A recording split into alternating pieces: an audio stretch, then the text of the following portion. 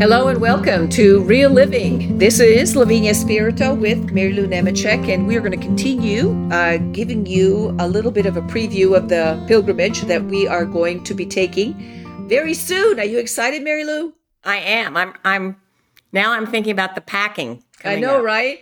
I Yeah. just got back last night from Florida from being gone for 2.5 weeks, and I put that stuff away, and now I'm pulling out my big suitcase to put the next trip in there. And sometimes I wonder, We're you know, watching weather. We're just getting ready, I getting know, right? organized. What's the weather? Are you watching the weather? I'm not watching the weather. Yeah. How's it looking? It looks good. Looks And it, good. it it looked like the funeral people, on social media, like who are monitoring Benedict XVI's, like the wind up. They're walking around in heavy jackets though. It looks like it might be a bit cold Yeah, in it is Rome. cold. Hmm. Of course, it is cold in January, but I mean, we still be open to beautiful days. I think that's the beautiful Hey, part of the we've whole thing, we've been right? over there when it snowed. Yep. Yep, So, we certainly did. We've been in Jerusalem when it snowed. Remember that? yep. That was not a whole lot of fun, but yeah. No, it wasn't. All right, so what we have been doing is we've been going through the itinerary for our upcoming pilgrimage to Assisi and to Rome, with side trips to Siena, Loreto, and Orvieto, and with a side trip at the very end to a surprise location, which we are going to disclose to you here in the next show or two. I think that we had already kind of covered what we're going to do from Assisi. If you will recall, just to recap a little bit, we decided to stay in Assisi for about 4 or 5 nights to give people an option to just kind of soak up the atmosphere of the place, to be there. It is an amazing, incredible medieval Italian town, apart from the whole spiritual component, right? Exactly. The Basilica, San Damiano, all the various stuff.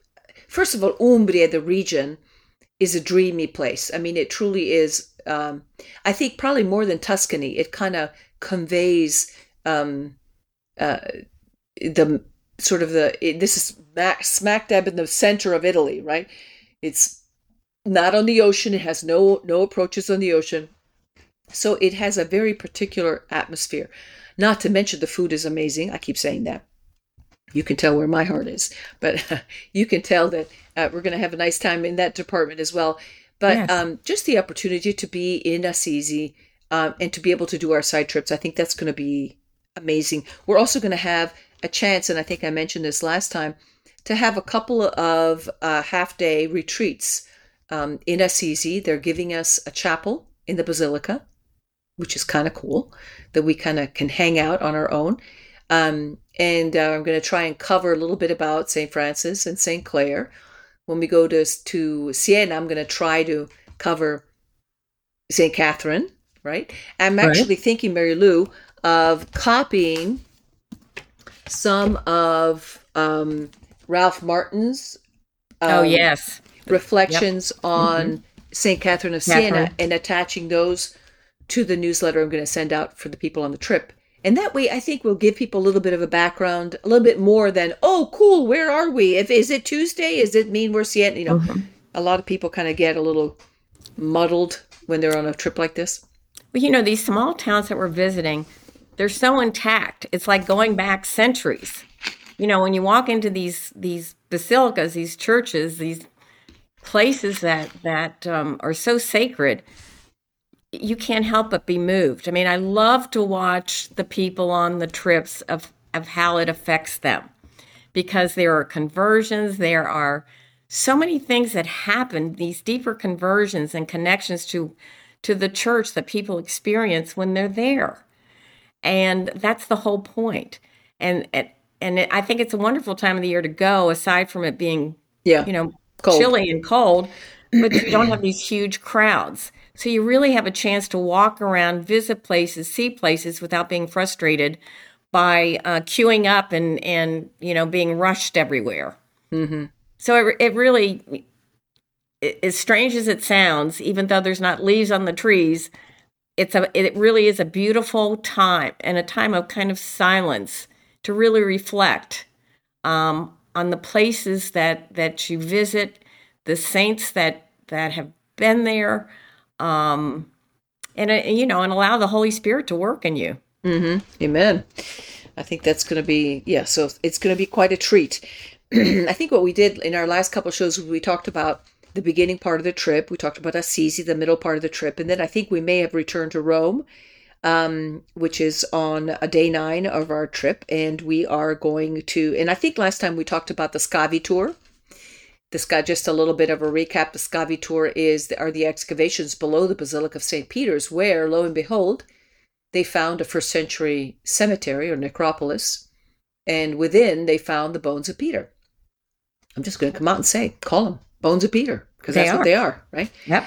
And I think that's kind of cool. We're going to have an opportunity to go down in small groups, in groups of 10, down below the Basilica of St. Peter at the first century level. Well, it's a necropolis. It's you see what Rome looked like at that point in time. You're walking on that very ground. Mm-hmm. It's just so amazing. And it just highlights how, Holy Mother of the Church, everything all these pieces fall into place. Mm-hmm. Who knew that Peter's bones were absolutely buried right under the church? Right? The altar. Come on. Right below the altar? Yeah. I mean, is that a coincidence? No. Well, talk about the sense of the place. I think they found the same thing with the bones of Paul. That the bones of Paul ended up being underneath the altar of St. Paul outside the walls, which, in a certain sense, it's kind of a no-duh, but in another certain sense, it's like, there's people wandering around saying, who was Paul? Did he even exist? Who was Peter? Was he made up? Was he just this guy who never went to Rome? That kind of thing.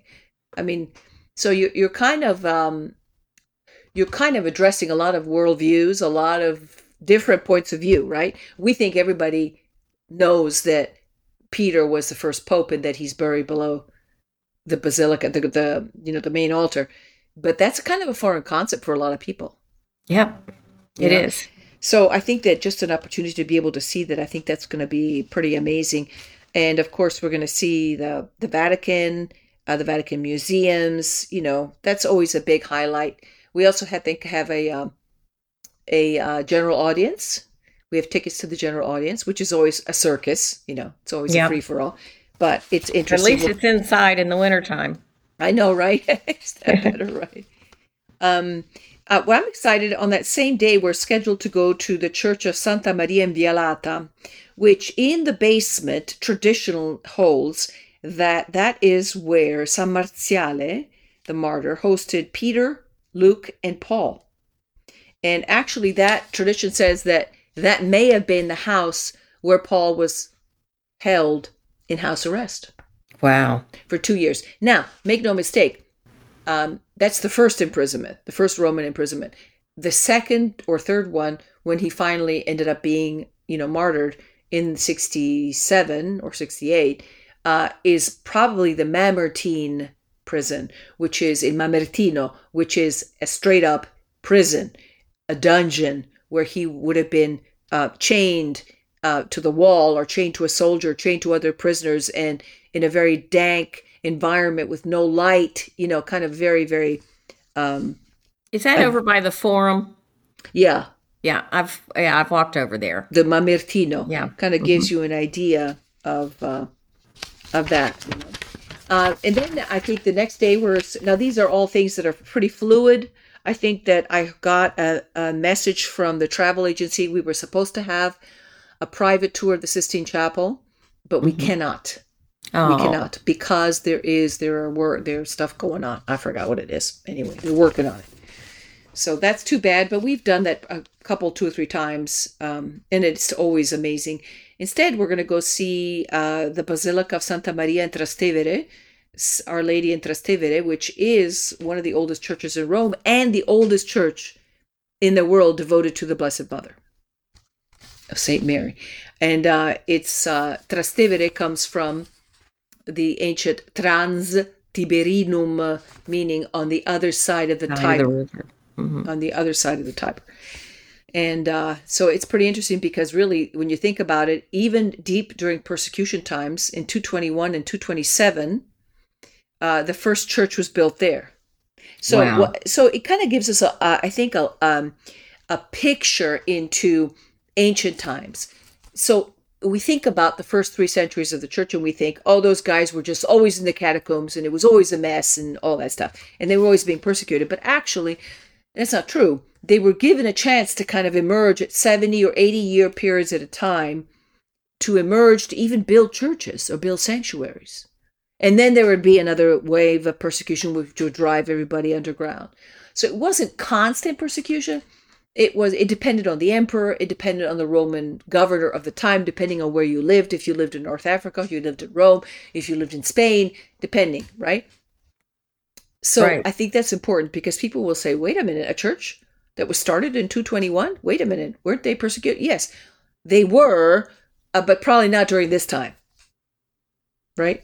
Right. So I And think that church really is an interesting church. It's so ancient. I don't remember the story about the pillars, but I think that they got the pillars from someplace else Mhm. and moved them into that church. I mean, there's just so many artifacts there that it's just one of the most interesting places you're going to visit.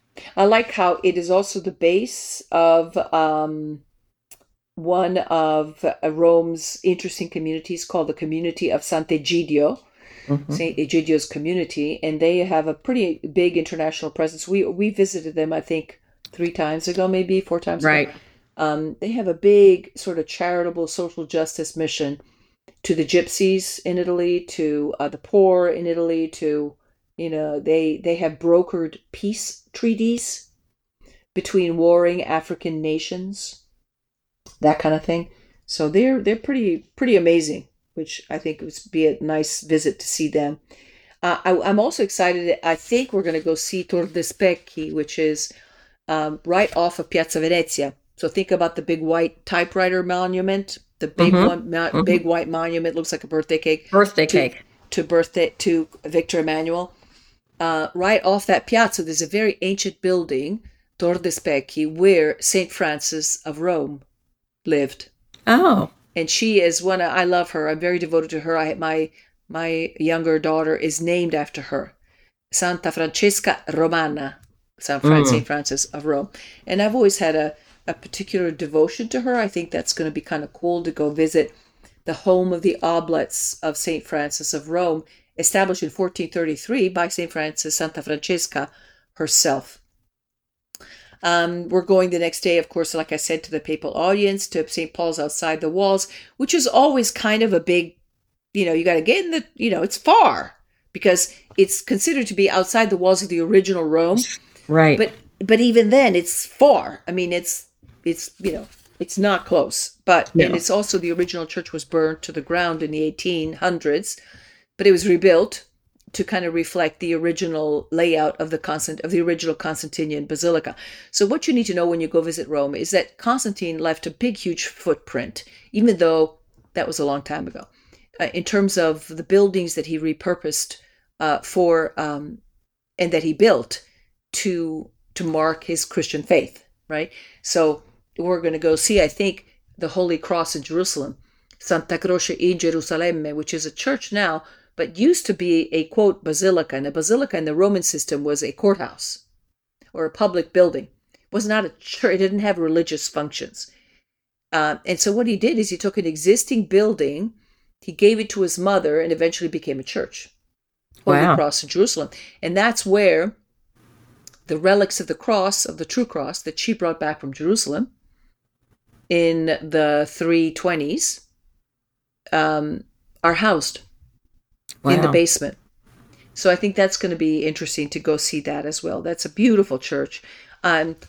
What did Constantine do? He built St. Peter's Basilica. Of course, today's basilica is not the same original one, Right. right? The original one was built out of wood, wasn't it? It was built out of wood. It was built in Hmm. Constantine's lifetime.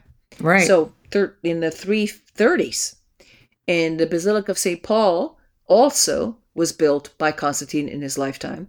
And so we're talking extremely ancient places. So is there anything left of the original basilicas? But underneath, we can see the original works underneath the current day basilicas.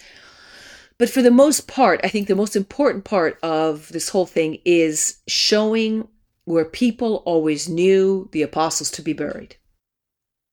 Right. So St. Peter is in a certain place because that's where Peter was martyred and his bones were kept. St. Paul is in a different place because that's where Paul's bones, Paul's relics were kept. Right. And you can see them. And you can access them. And I mean, I think that it's like beyond cool. I think we mentioned that we're going to go see the Lateran, St. John Lateran, and the Scala Santa. Well, St. Paul's outside the wall. One of the fun places, one of the fun things to see there are the names and pictures of all the popes. And there's only one pope where the light is on, and that would be Francis. Mm-hmm. So along the ceiling, you see all the different popes, and there's 265 of them now? Something like that. What you walk into the church, and then you look up, and behind you, and you see all the medallions with the faces of the popes going all the way to Peter, and ending in Francis at this point. Yeah, it's pretty cool. It gives you a real sense of continuity. I don't think too many people understand. I wonder what people who go just visit these things because they're in Rome, they have to go visit, but they don't really know, what's going on. A point on the Lateran, on St. John Lateran. St. John Lateran is considered the parish church of Rome, and the main, the seat of the parish church of Rome. And also an important part is that it used to be attached the Lateran Palace, which used to be where the popes lived until Avignon. Until the 1300s, the captivity in Avignon, right? So where the French popes went and removed the papacy to get away from the Roman noble houses infighting, and they just removed to Avignon. There's a beautiful palace there too, as a matter of fact. And they just because they just didn't want to hear it. They didn't want to deal with it. They were French. The French king said, "Come and be with us. It'll be great." And so they did for 80 years. But when they came, before then, you didn't really speak of the Vatican. You spoke of the Lateran because that's where the popes lived, in the Lateran Palace attached to is St. John's Lateran, right? Right. Il Laterano. After the return from the captivity, then they resettled in, quote, the Vatican. So it's very different. Two different places. That's why when you read people who refer to the Vatican before the 1300s, they don't know what they're talking about because there was no such thing as the Vatican until they returned after the captivity. I think that's kind of a good point, right? Mm-hmm. We have, of course, the Scala Santa, the Holy Stairs, which is an opportunity that we will have to pray at the Holy Stairs. What are the Holy Stairs? You remember? Those are the stairs in Pilate's palace. Yes. Mm-hmm. Right, considered to be the stairs where Jesus. And they're worn. I mean, people will go up on their knees praying. Right. Praying. And they're steep. I mean, there's quite a few of them. And it's pretty awesome. Mm. So we're going to have, then we're going to St. Mary Major and Santa Prasede. I think we'd mentioned this last time. Santa Maria Maggiore is one of the four main basilicas of Rome. It's a beautiful church. What are the four main basilicas of Rome? St. Peter's, St. John's, St. Paul outside the wall, and St. Mary Major. St. Mary Major and St. John Lateran are on both ends of the Merulana. Anyway, on a main artery, ancient Roman main artery. But on the same main artery, there's some incredible proto-churches, including, I think, Santa Prasede, which is we will visit. There was a senator named Pudens. He is actually mentioned in Paul's letters.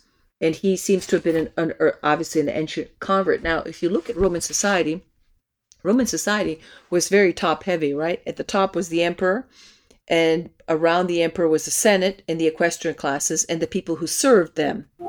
And those were only the first 3% of everybody else. So for a senator to be converted was a huge thing. He was really at the top of the pyramid. And tradition holds he had 2 daughters, Prasede and Pudensiana. And those are the names of 2 beautiful proto-Christian churches in Rome. Mm-hmm. And this particular one, Santa Prasede, has incredible mosaics. We're going to continue with our description in our next show. Thank you for joining us.